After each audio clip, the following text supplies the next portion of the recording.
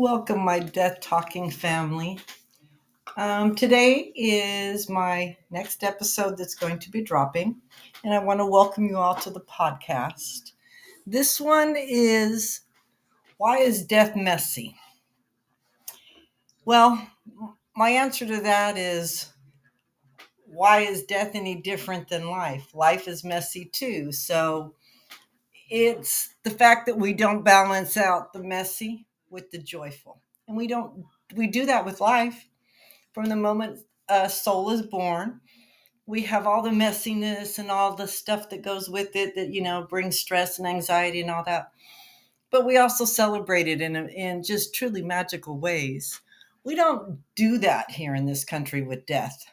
And that's a blanket statement, I understand. But if you broke everything down in a demographic deal, the majority don't find ways to celebrate. All they think about is death is horrible. Death is awful. Oh my gosh, what am I going to do? It's going to be painful. Yes, it may be all of those things. Death is just as unpredictable as life is. But we never look at the positive side of it. We don't talk about it. We don't bring in the um, good side. And there is a good side to it. Can you imagine if we lived forever? What would be the point of making an impact in the world? What would be the point of finding all your passions and looking into all your mysteries? If you have forever to do it, then procrastination sets in. And again, I reiterate, you can't have life without death, and you can't have death without life.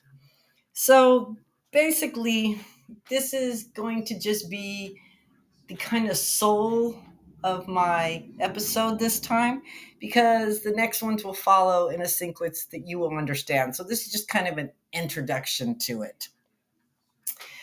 When I say life is messy, I mean from birth and raising the soul and being an adult and getting all the way down to the death part. And it stays messy. But in each of those stages, we have moments that we kind of balance out the messiness of it all. And when you talk about death and when you kind of normalize it and make it to be something that you should be looking at as a balance to find out that it can be as scary and as unknown as you allow your mind to think that. And that's the number one thing that makes life messy and death messy is the unknown. And death really brings out the unknown. I always tell people being dead is not what people tell me they're afraid of. It's how they're going to get dead, what the circumstances are that's going to lead to their very last breath. And that's the messy part again. We live in a world where there are marvelous medical technologies, and we also live in a world where there are tons more health problems. There are more side effects going on. So, again, a balance. It's messy on that aspect, but there are good points that balance it out. And so, this really kind of makes death feel like a drag to most people. Yeah, when I was a kid, we would always talk about how we wanted to die. Now, children have a vivid imagination, and you can only imagine the stories.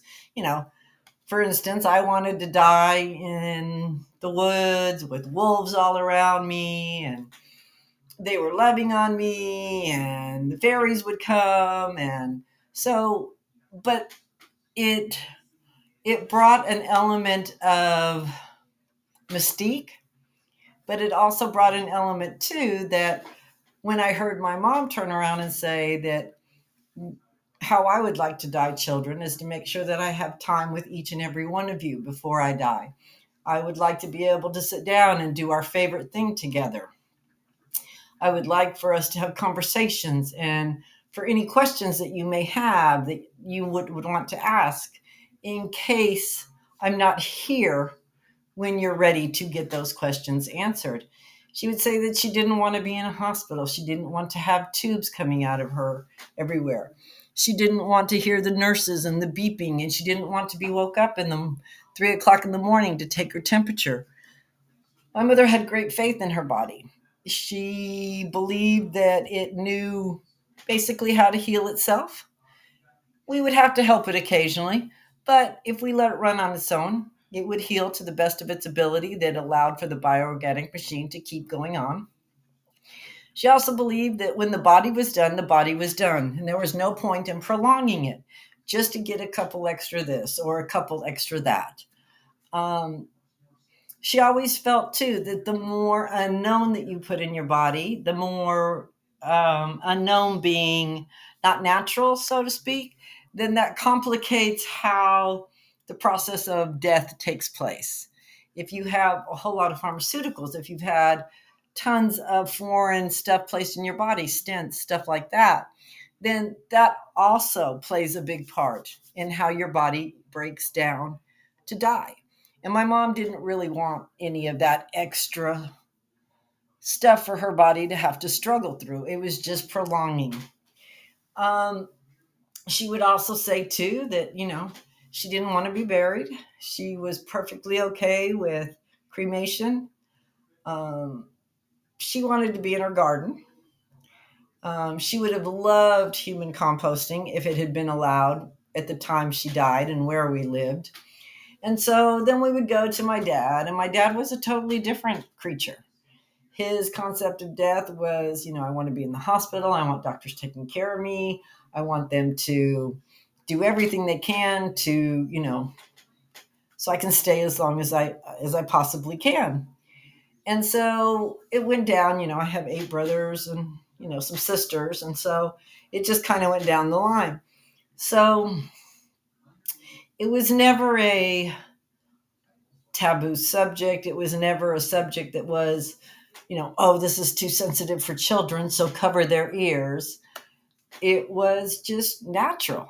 And we had rituals and ceremonies when, death came through with the animals on the farm or the puppies that didn't make it or the kitty litters and the baby kittens just didn't do well. And so for me, I did see the messy side. My grams and my grandpa, they were very, very old school. And my grandpa was in a nursing home, and it was very, very messy. But at the same time, it was so easy to walk down what he had put on paper to have done. And at some point, he knew he was done. And as long as you read what he had wrote, you would know when he was done. We make death and life a little bit more messier probably than it should be just because we're human beings. And we tend to complicate things a great deal. We tend to make things harder than they are. We don't keep things simple. And I'm not saying keeping simple things is easy. I'm saying it's the natural order. And so we, have beautiful brains that process and do all these miraculous things, but it also can create problems where there aren't any problems. The other thing that becomes messy is where you live. We live in a country where different states have all kinds of different rules on, what you can do and how you can die and where you can die and what you can't do. And, we may have to starve you. We may have to dehydrate you. That may be your only option. You may be locked away in some facility. It's just exceedingly messy. And it's not very soul positive releasing, too. I can't imagine a soul being so negatively bound by the messiness of death that when death actually does happen, it happens on that sour negative note. And I would like to think that your last breath, your last inclination of the bioorganic machine that's just about ready to turn off would be an exceedingly powerful release of not only joy that you've come through or you've gone on, but also relief. And to me, that is what I like to see when I death walk. I have done a few where my soul and my heart just broke because I watched these humans, these beautiful, beautiful humans who ran through the messiness of life and made cohesive decisions and made bad decisions, and they were powerful and strong, and a disease came and took, and their life became messy again, and they never reconciled. They just lived in that messiness of constant fear and of constant um, unbalance. And I've seen people who die in a way that their last breath, from my perspective, from the way that I can feel their body and everything when they go, it's tense and it's uptight, and it just breaks my heart that someone had to die in that state of fight or flight. And it shouldn't be that way, in my opinion. And it doesn't have to be. I think if we, again, started talking about death on a regular basis in everyday conversations, it would not only open the door to some balance, but perhaps generate some really cool ideas. Maybe bring in some old ancestral ceremonies and rituals. Um, Maybe even come up with something on a invention type deal or a medical um, category of some sort. To deny death as being a valid conversation, as a topic that should be, in my perspective, should just be embodied. It should be hugged and embraced, because it will happen. 10 out of 10 people die. The minute you took your first breath, you were put in the queue. You're going to die. And right now, as far as humans have progressed, there isn't a way that we get away with not dying. And again, I'll say this one more time. I have never had anyone come back to me and say, "Oh my God, don't die. Oh my God, tell everyone not to die." That has never occurred. And that is something that I believe should be looked at and recognized. Death is messy in other ways as well. It's not just about not talking about it. It's not just about all the fear and everything that is wrapped up, that death is wrapped and embraced in, and the negativity. It's also a costly deal. I won't go into all that right now. Maybe somewhere in a future podcast, I'll break that all down. It will blow your mind away. But it's just so costly to die.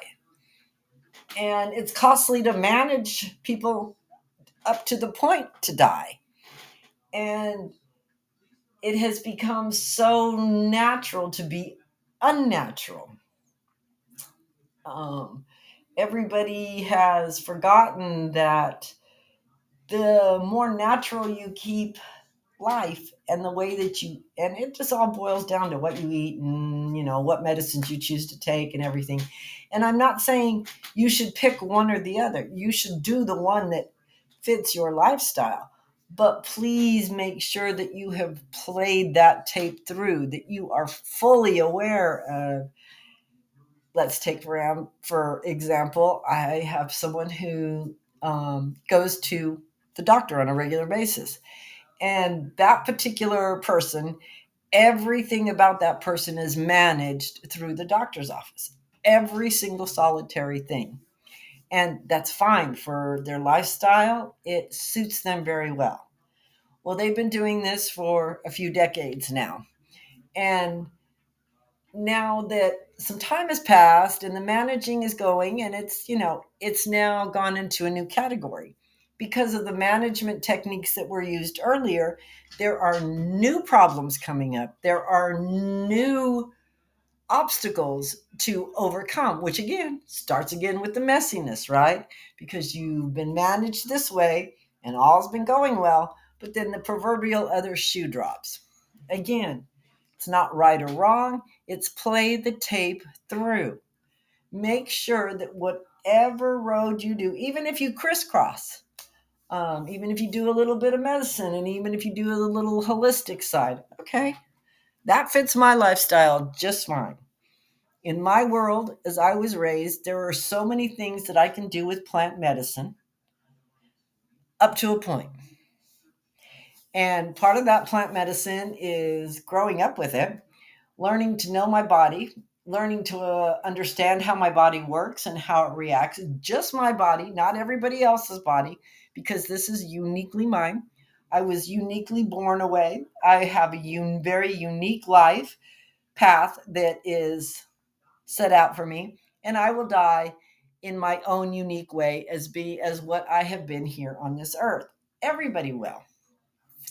And so I understand that the I have all the wonderful points of living on the holistic side and it being beautiful.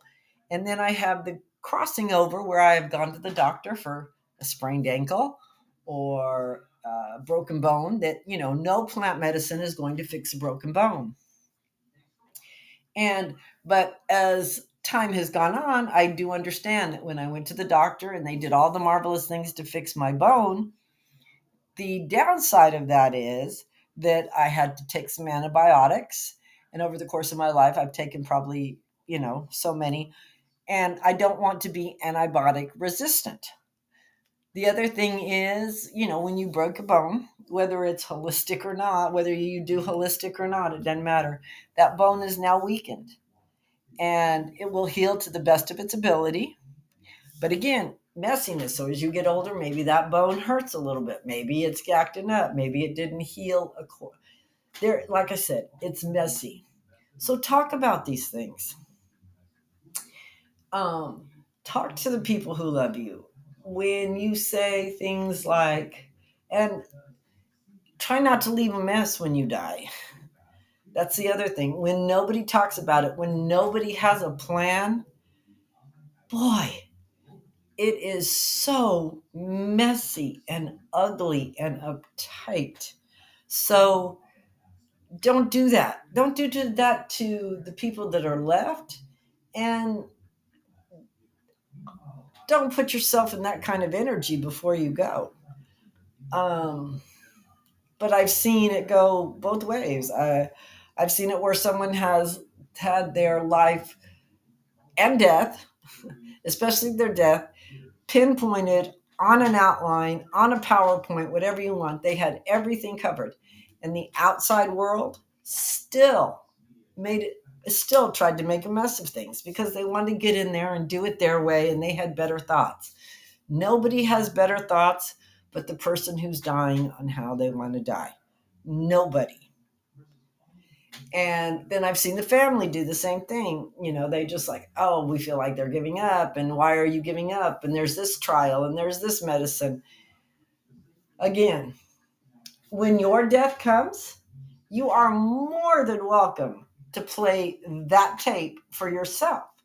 This person over here, the dying, they have a tape of their own. They have a movie or a video, whatever, that they want played out. And this is very important. This is like the legacy of a life. We talk about, oh, he's going to leave millions of dollars legacy. Okay.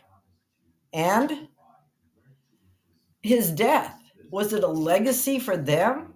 When they died, were they in their most happiest place, their most solemn, serene, peaceful place that they could possibly ever be? And not something that you would think that they would be, but you could actually see and feel that was what was happening. I can. And I've seen both sides.